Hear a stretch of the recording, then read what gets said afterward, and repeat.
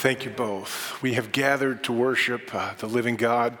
So you can see by the flowers, we're one day after the funeral for Brianna Evenhouse. That was yesterday. We're thankful for this reminder of the hope we had and celebrated yesterday in Christ. But here we are, gathered to worship. The call to worship is taken from Psalm 46. I've set it up as a responsive reading, so as I read, if you would respond, I'll begin. God is our refuge and strength, an ever-present help in trouble. Therefore, we will not fear.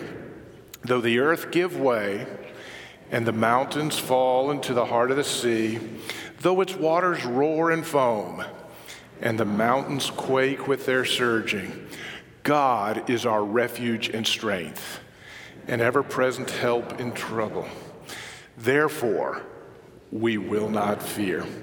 Let us stand and sing together, one heart, one voice, crown him with many crowns.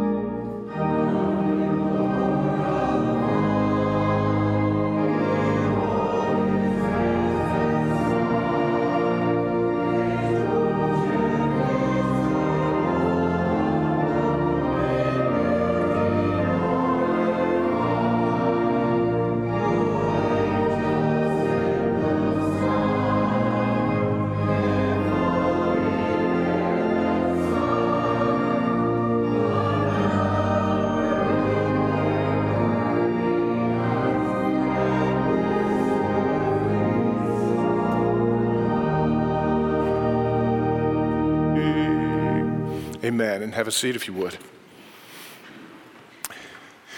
Well, each Sunday as we gather, it's my joy to welcome those of you on site as we gather to worship the Lord, rest in the love and word that he's given us, but also those online as we are able to take this moment and make it available live stream or recorded. I continue to be amazed at how God uses that. We were able to extend yesterday's funeral through live stream, and I got an email later in the afternoon from Pastor Heidi DeYoung, who is able to be a part of things, even as she serves in Canada, having been here at one point. So fascinating things.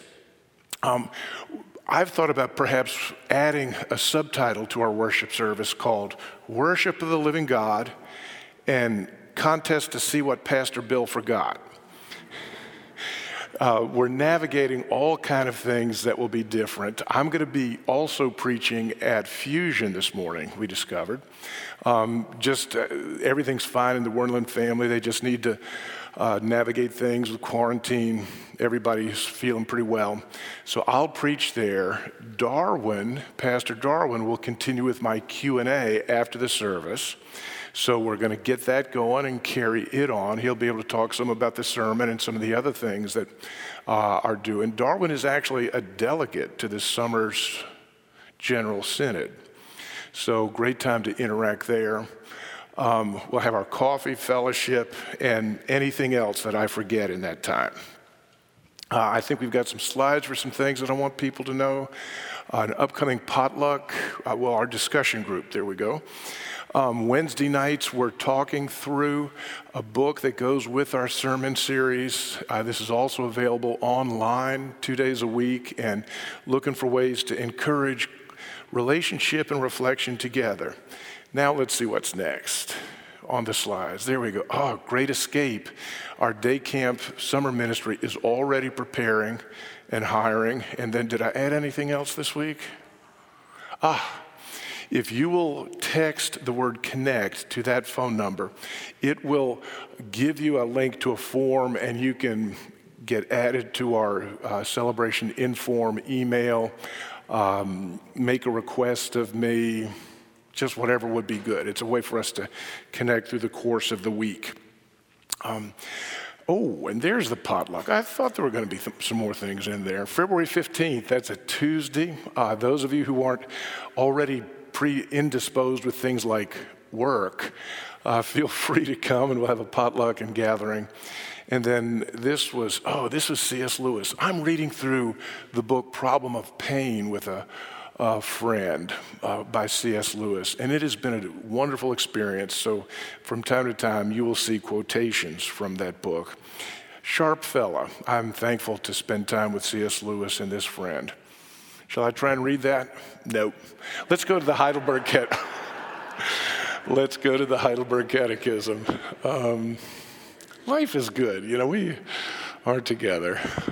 Heidelberg Catechism question 21 begins with this question: what is true faith? And your response? True faith is, next slide. There we go, together.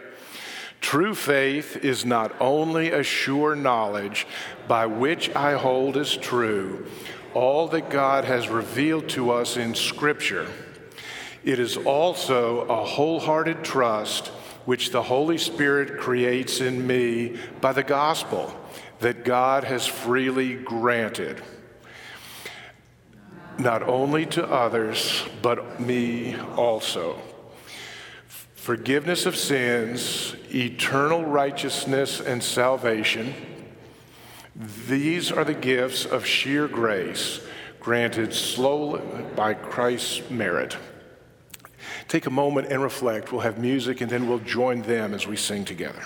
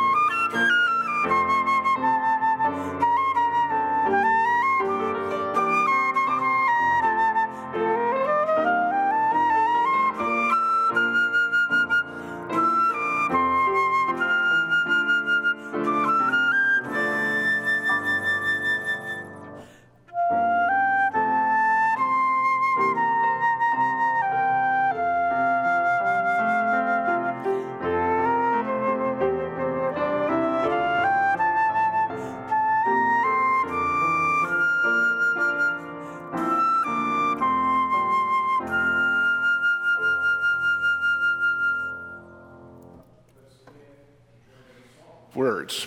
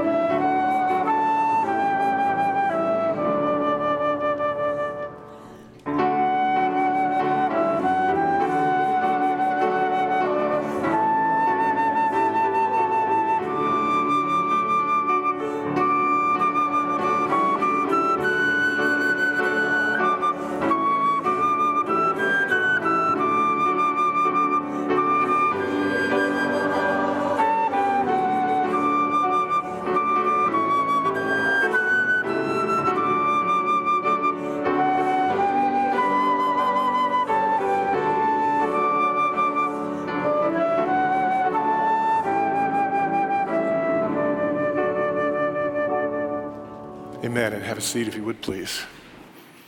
I'm asking Harderwyk Student Ministries leader Nate DeWitt to come and let us know what God is up to in a ministry that we're invested and committed to. Nate. Thank you, Pastor Bill. Thanks, everybody, for having me today. Once again, my name is Nate DeWitt. I'm the youth pastor here at Harderwyk.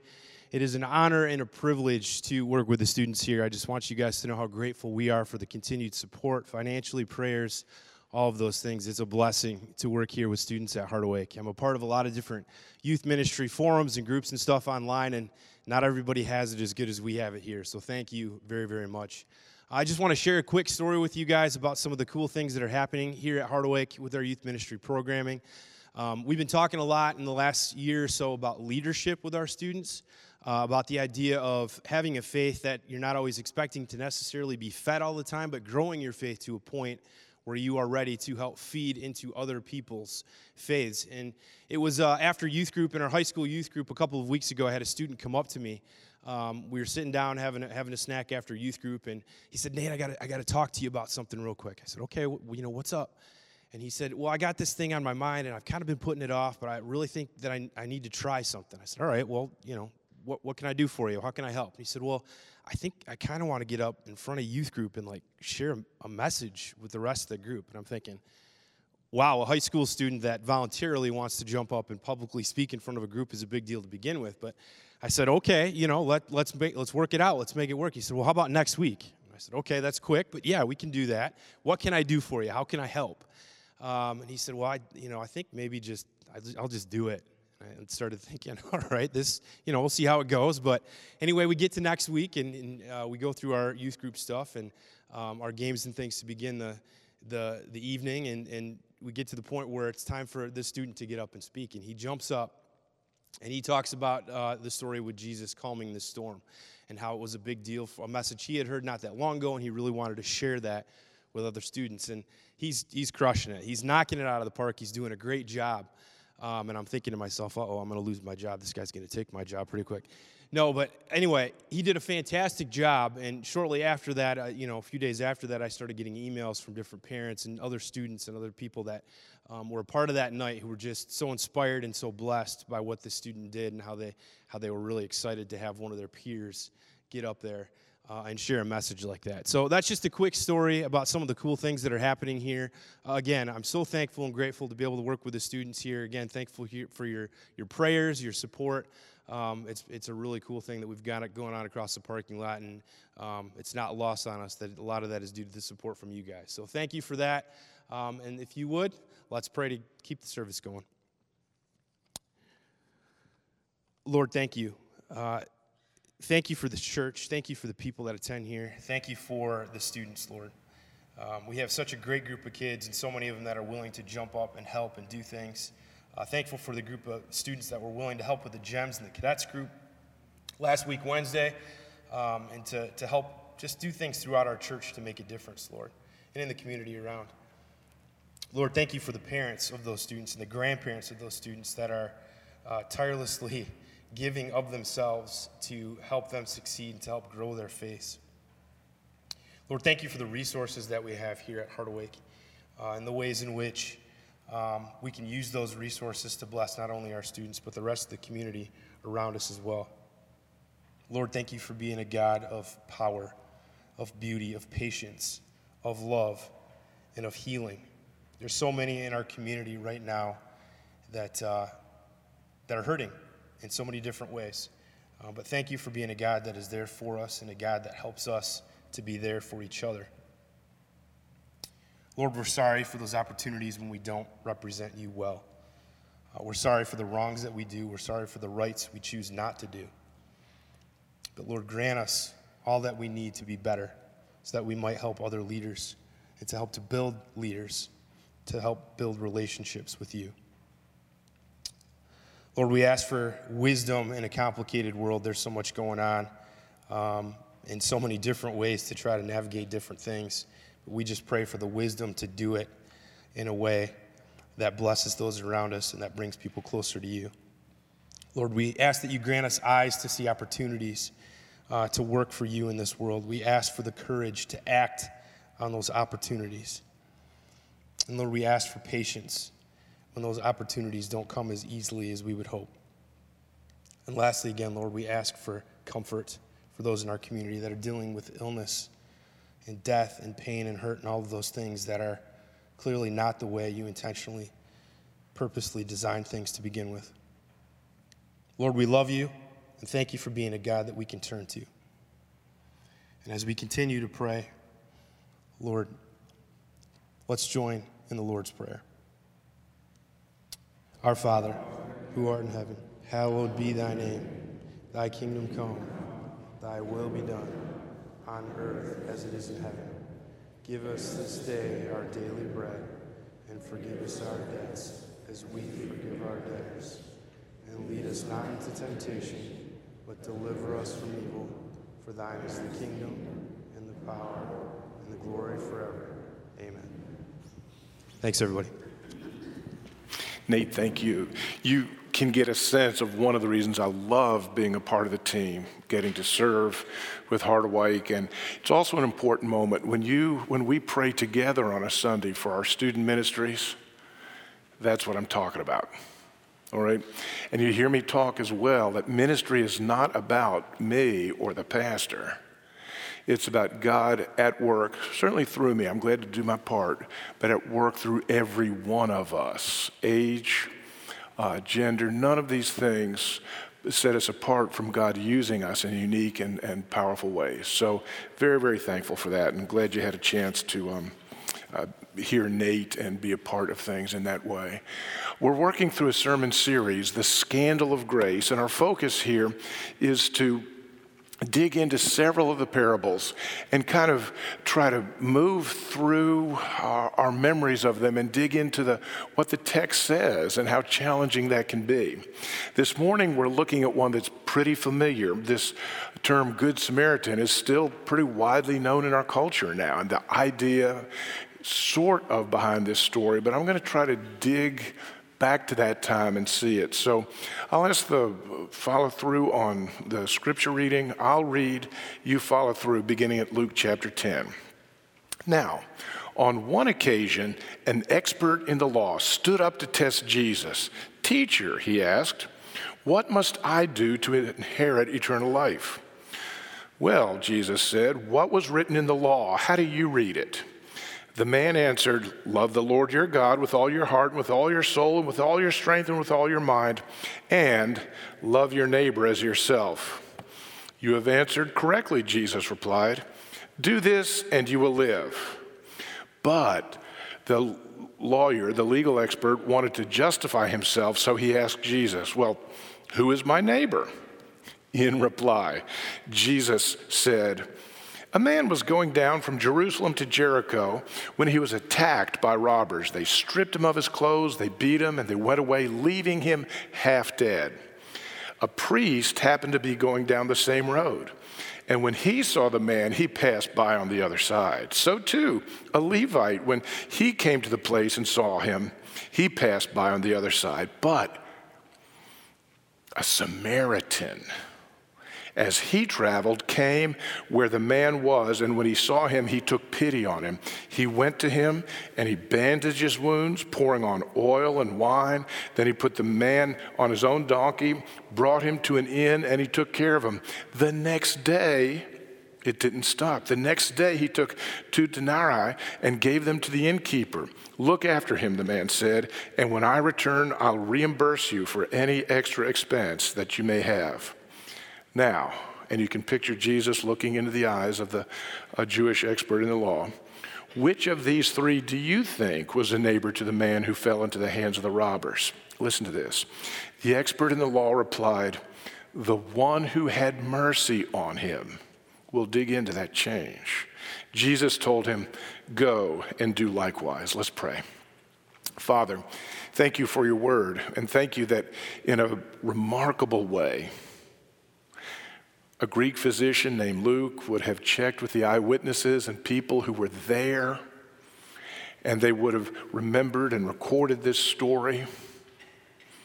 And Luke's gospel was carefully preserved across centuries so that now we can open it up and translate it and ponder it. And in a remarkable way, we are hearing what Jesus said one day to an expert in the Jewish law with a crowd around him.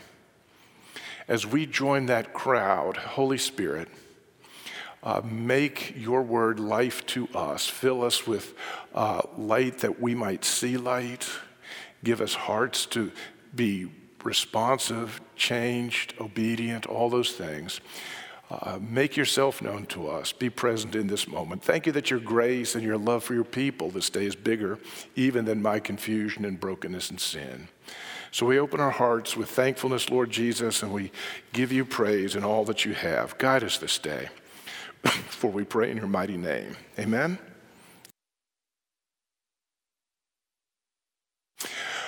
We see in this story, it begins in a historical setting. Jesus encounters a lawyer, an expert in the Jewish law, which was not only their civil law, but their religious law and their understanding, where they gathered their knowledge and understanding of God. It was his promises. And Luke is very clear. This lawyer stood up with an intent. He didn't so much have a question to get an answer as he asked a question to give a test. You've perhaps run into that. You know somebody isn't trying to gather new information. They just want to see what you think. How does it compare? How does it stand? And so Luke begins. On one occasion, an expert in the law stood up to test Jesus. Teacher, he asked, what must I do to inherit eternal life? What must I do? Now, it's another sermon, but there's 5 times in the Gospels that someone comes to Jesus and says, what must I do to enter the kingdom or to inherit life or this or that? What must I do? How does Jesus respond to such a question? Where does Jesus go? Well, Jesus looks to the law. He turns to the Old Testament. That's what we call it, and particularly to the first 5 books, the books written by Moses. And he asked the lawyer, what was written in the law? How do you read it? Notice, and this is so like Jesus, isn't it? Jesus has turned the tables. What was a question to Jesus to see how he would say it and how it would add up with him is now a question to this lawyer. And the lawyer answers Jesus' question. And he does it by quoting scripture. Jesus looks to the law, says, how do you read it? And this lawyer responds from Deuteronomy 6, love the Lord your God with all your heart and mind and soul. He's just quoting the books of Moses. The second statement, Leviticus 19:18. I'm sure all of you in your reading of the scripture from beginning to end each year when you're in Leviticus, don't we skip over Leviticus? The lawyer didn't, and this is where the lawyer had this. It's Leviticus 19:18, love your neighbor as yourself. That's in the Hebrew Bible, the books of Moses, the Old Testament. And what this is you'd call it the standard, orthodox, accepted religious answer, the summary of what the law said. Love God, love neighbor. Jesus would reiterate it, but the rabbis had been affirming it all along. I want you to notice something, though. The lawyer comes with a question, what must I do? Jesus always looks at the Old Testament from a different perspective.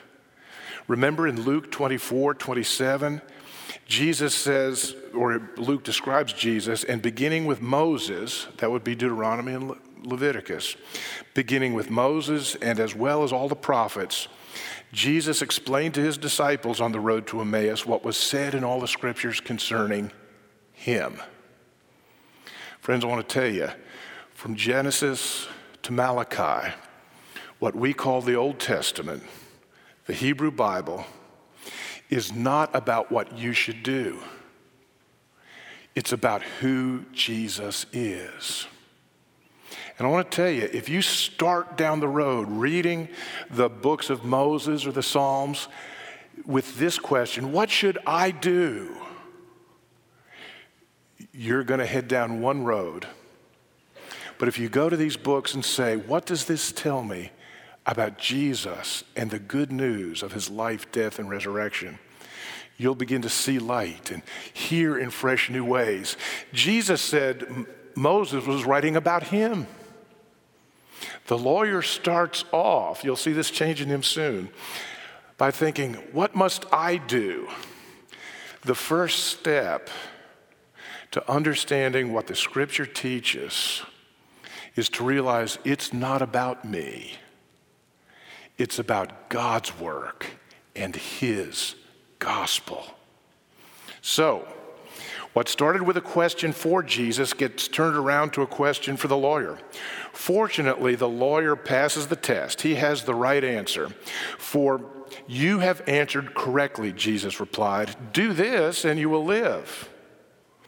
Now, you may not pick it up, but there had to have been this pregnant, oh. And so the lawyer responds, but he wanted to justify himself. So he asked Jesus, well, who is my neighbor? I recognize that response because I see it in my heart all the time. Oh, that's what's expected? Well, let me try to narrow down what's expected to something that works for me. That's what the lawyer's doing there.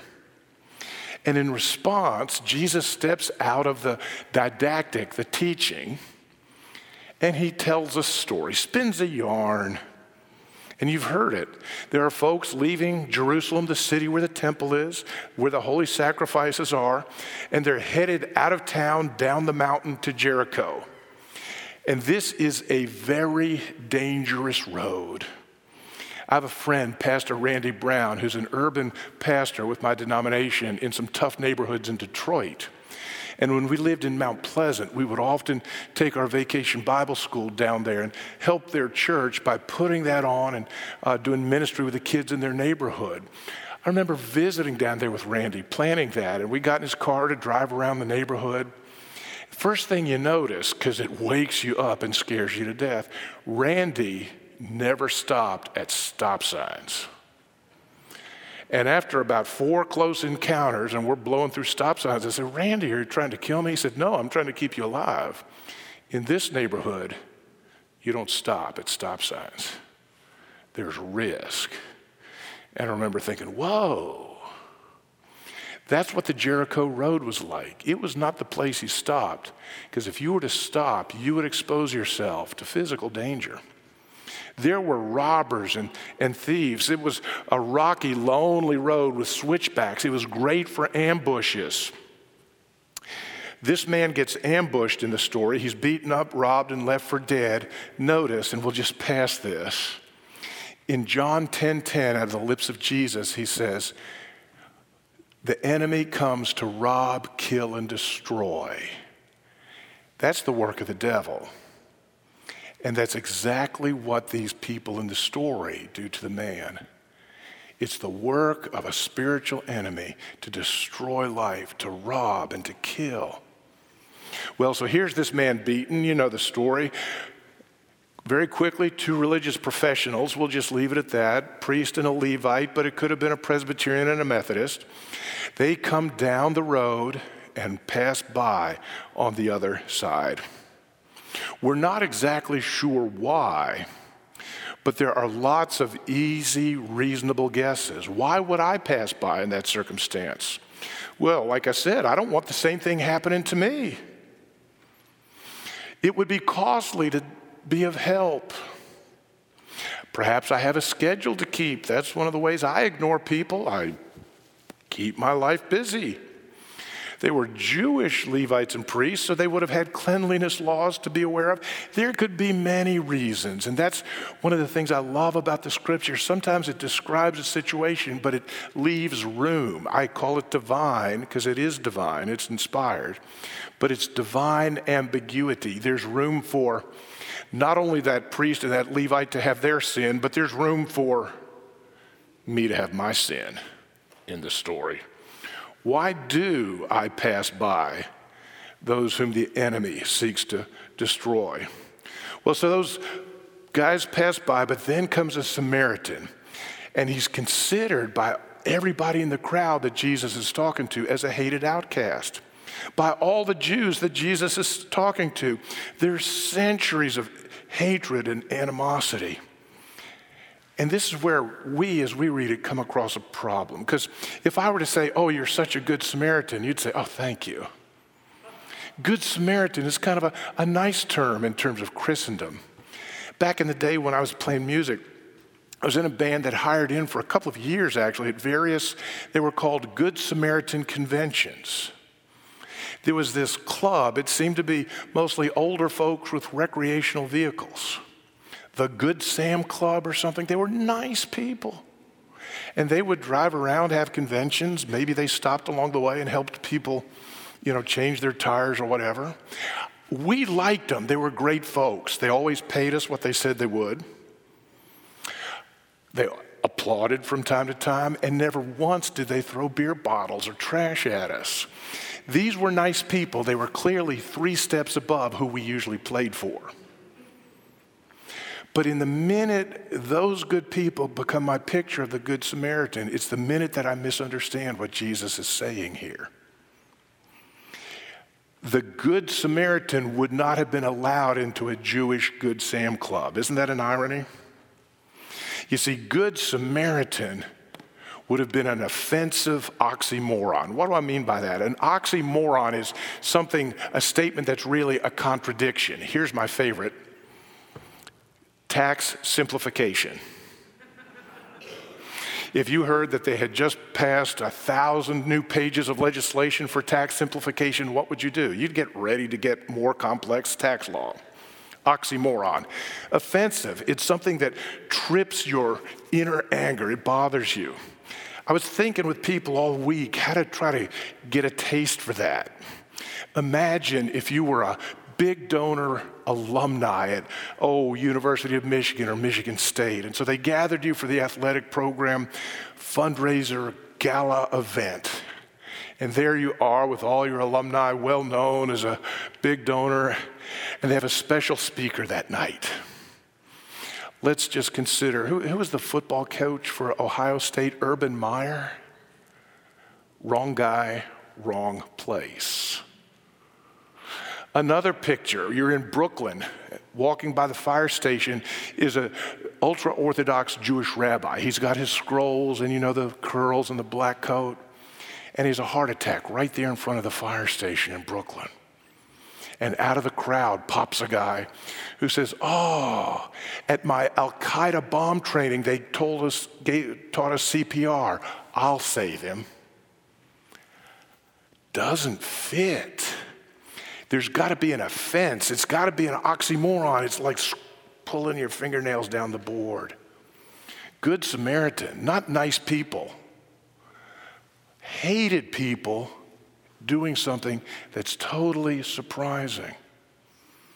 Yeah, the two religious professionals pass by, but this Good Samaritan stops and he does the unthinkable. He sees. He changes his plans. He's moved by compassion. He relocates to get close to the wounded man. He bandages his wounds. You can't do that without touching him. He applies the medicine of the time, the wine and the oil. He's inconveniencing himself by putting the man on his donkey so he has to walk. He brings him to the inn. He's just blown up his schedule. And he takes care of the man. He even invests some of his own money in the man's recovery. Would have probably taken a good 24 hours that he lost. The money, the time, the risk. And you know what happens when that man, that Samaritan man, gets back on the road and starts again? What would you find on the Jericho road about half a mile down? Another one. Another man beaten. And another mile after that, what would you find? Another one robbed, killed, and destroyed. I want to tell you, not only is he at risk, not only is it going to blow up his schedule, but it never ends. The Samaritan is being asked to do the impossible. That's what Jesus is saying to the lawyer. Look at this man. He does the impossible. No reasonable person would think of doing that. We'd have 1,000 excuses. Let me poke the tiger here, friends. Where we were in Fredericksburg, there were 3 particular turns on the main thoroughfare that led up to the interstate. And it was a great place for people to panhandle. You'd see signs, pregnant, can you help? Veteran, can you help? Wounded, injured, whatever it might be. What do you do in your car when you come up to those situations? It'll be inconvenient. There'll be a different guy there tomorrow. It'll never end. Now, we're polite. We think if I gave him money, he'd probably spend it on alcohol. What is Jesus pointing to? Do the impossible that will never end. And he challenges the lawyer. He says, which of these 3 men do you think was a neighbor to the man who fell into the hand of robbers? Again, before we look at that answer, think about what Jesus has just described. Jesus is describing a man who's willing to do the impossible. I know we always like to kind of reduce it to what's reasonable and safe and doable. But Jesus hadn't put any of those boundaries there. Just do the impossible. That would be like telling the lawyer, go and be hated. Like a Samaritan. It'd be like telling him, care for those who despise you. Turn it around. What would you do with the Al-Qaeda person you bumped into? Put yourself in harm's way. Expose yourself to time and finances, your losses. Jesus is telling this man, just do the impossible. And to his credit, this Jewish expert in the law begins to realize that Jesus is not talking about a checklist of behaviors. Give him some money up to that limit. Invest some time in him up to that limit. Inconvenience yourself up to that limit. And then you will have been a good neighbor. The man does and does and does in a situation that you know will repeat and repeat and repeat. But the lawyer realizes it's not about behaviors, because he says to Jesus, the one who had mercy on him.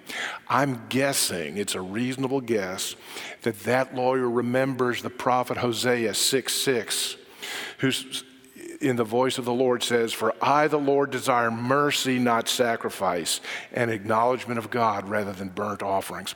Being a neighbor is not a checklist of behaviors. It's a heart state of mercy. It's a heart state that doesn't count the cost, but that actively does the impossible. So the lawyer here, don't miss this, is on a journey. He starts with a question, like Jesus often does. He turns that question around, and now he's got to move past this idea of being a neighbor. Fulfilling the law is a checklist of behaviors. Showing mercy is an issue of the heart.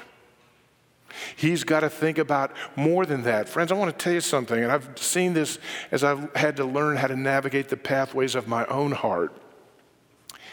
If I think faithfulness to God is a list of behaviors, I'm going to work kind of hard to get those behaviors as small and as manageable and as undemanding as possible. But when I began to realize that the power of the gospel is not about determining my behaviors, it's about changing the source of my behaviors, my heart, I began to realize, this Jesus guy has raised the bar. It's not just about have you committed adultery, it's about what goes in your mind. You remember the Sermon on the Mount? It's not just about murder, it's about calling someone racha, fool. Goodness gracious, the lawyer is on a journey. Now, in our sermon resources, you should get an email each day that has links, each Sunday, that has links to the service live streams and also a sermon resources blog. On the sermon resources blog, the three of us put this week a link that will get you to a sermon clip from Dr. Martin Luther King 2 days before he was assassinated. He's preaching to people from this very passage. And it's a brilliant sermon. You're going to say, Pastor Bill, he did it in 5 minutes. Why are you still talking? But Dr. King touches this very thing. It's brilliant biblically, and it's marvelous sermon. Something happens in the heart of the Samaritan that didn't happen in the heart of the Levite or the priest. The Samaritan changed the question, not what happens to me if I help, but what happens to him if I do not. There's a fascinating description of the heart change between the Levite and the priest and the Samaritan. It's not about what happens if I help. Oh, there'll always be another one. Oh, they might waste the money they give them. Oh, it'll absorb my time. Oh, I'll be late for this. It's focused on the other. What happens to him if I don't? Friends, I want to tell you, the lawyer is now faced realizing that Jesus, when he says, go and do likewise, is saying this, go do the impossible. Except, and here's the gospel, in that very crowd that day, look around, survey them in your mind's eye, there is one who would do the impossible. There is one who would risk being hated. There is one who would care for those who despised him. There was one who would put himself in harm's way, who would expose himself to loss of everything that he had, glory, time, riches of all sorts. Who is that one who would do the impossible? The Lord Jesus Christ. Want to do what it takes to be saved? Just be like Jesus. Have a nice day. Jesus points to the lawyer and says, do like this. I'm calling you to the impossible, not so the man will go away knowing what he should do, but asking, where shall I look for a Savior? I was meditating through Isaiah, in the 55th chapter is Isaiah's prophetic picture into the clouds of the future, centuries to come. He sees the Messiah, and he realizes he was despised and rejected by mankind, a man of suffering and familiar with pain, like one from whom people hide their faces. He was despised, and we held him in low esteem. That's Jesus. Looks like a Samaritan to us, but that one despised. Friends, I want to ask you, when you begin to see that the Good Samaritan is Jesus, not simply your model for behavior. You begin to realize that there is one who did the impossible, the Lord Jesus. And then you begin to ask, where is my place in this story? Because if the Good Samaritan is not me and my Good Sam Club members, then am I the dying man, or am I the Levite priest? Do I recognize my brokenness and my need for someone to come along who can do the impossible? Or am I just sticking with the law as I can manage it and moving on? Friends, I want to tell you, there is one who did the impossible. And he doesn't tell us, now you go and do the impossible. He says, come to me, all you who labor and are heavy laden, and I will give you rest. He says, follow me, and he will give us authority. He will guide us. He will be the good shepherd who leads us step by step. In Galatians 5:22, Paul talks about the fruit of the Spirit, not the evidence of your behaviors or works. He says, I will dwell within you by the power of the Holy Spirit and live a different life through you. I want to tell you something. Not every need you come to is your calling in Christ. There are times that I too just pass by the panhandler. But I've got to always ask myself, what's going on, the mercy in my heart? Remember, Jesus said, go and make disciples. But he also said in that very statement, I will be with you.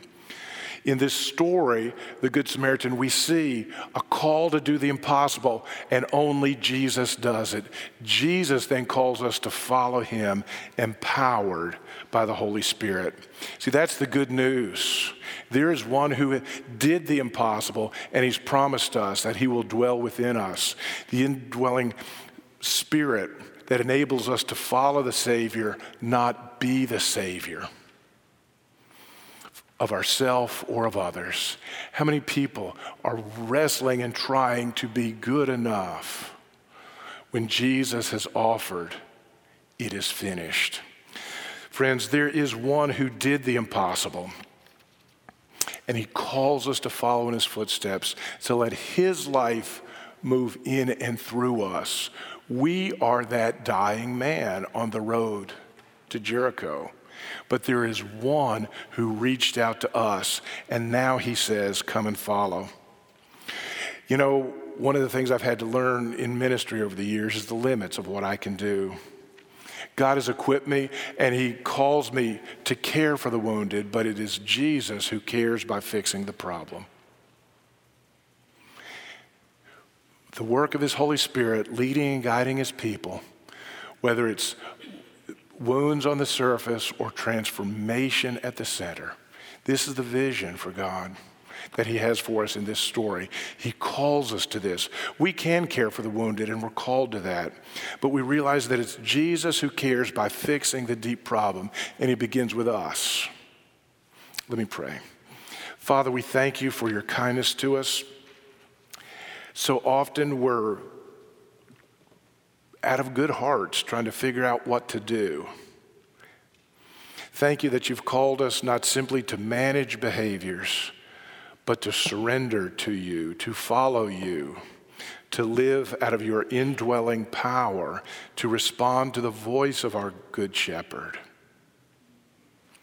And so out of that, Father, thank you that we don't carry the weight of being the world's Savior. Only you could do that.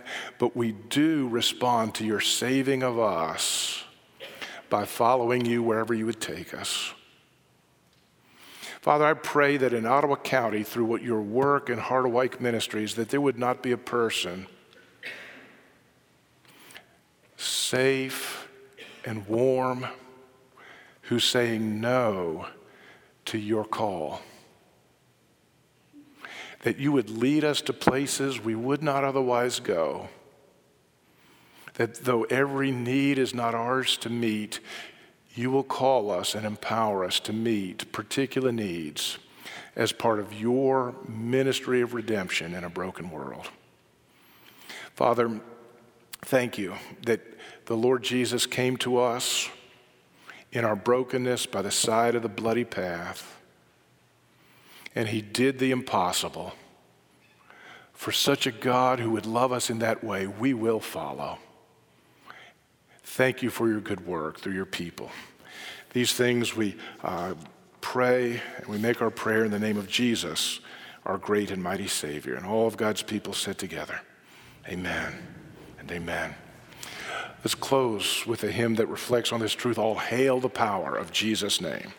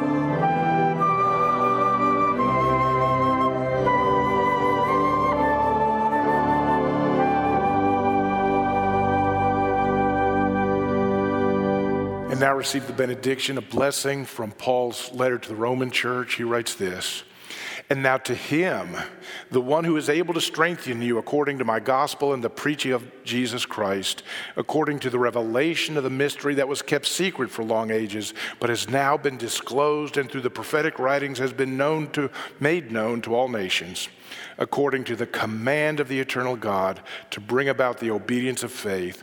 To the only wise God be glory forevermore through Jesus Christ. Amen and amen.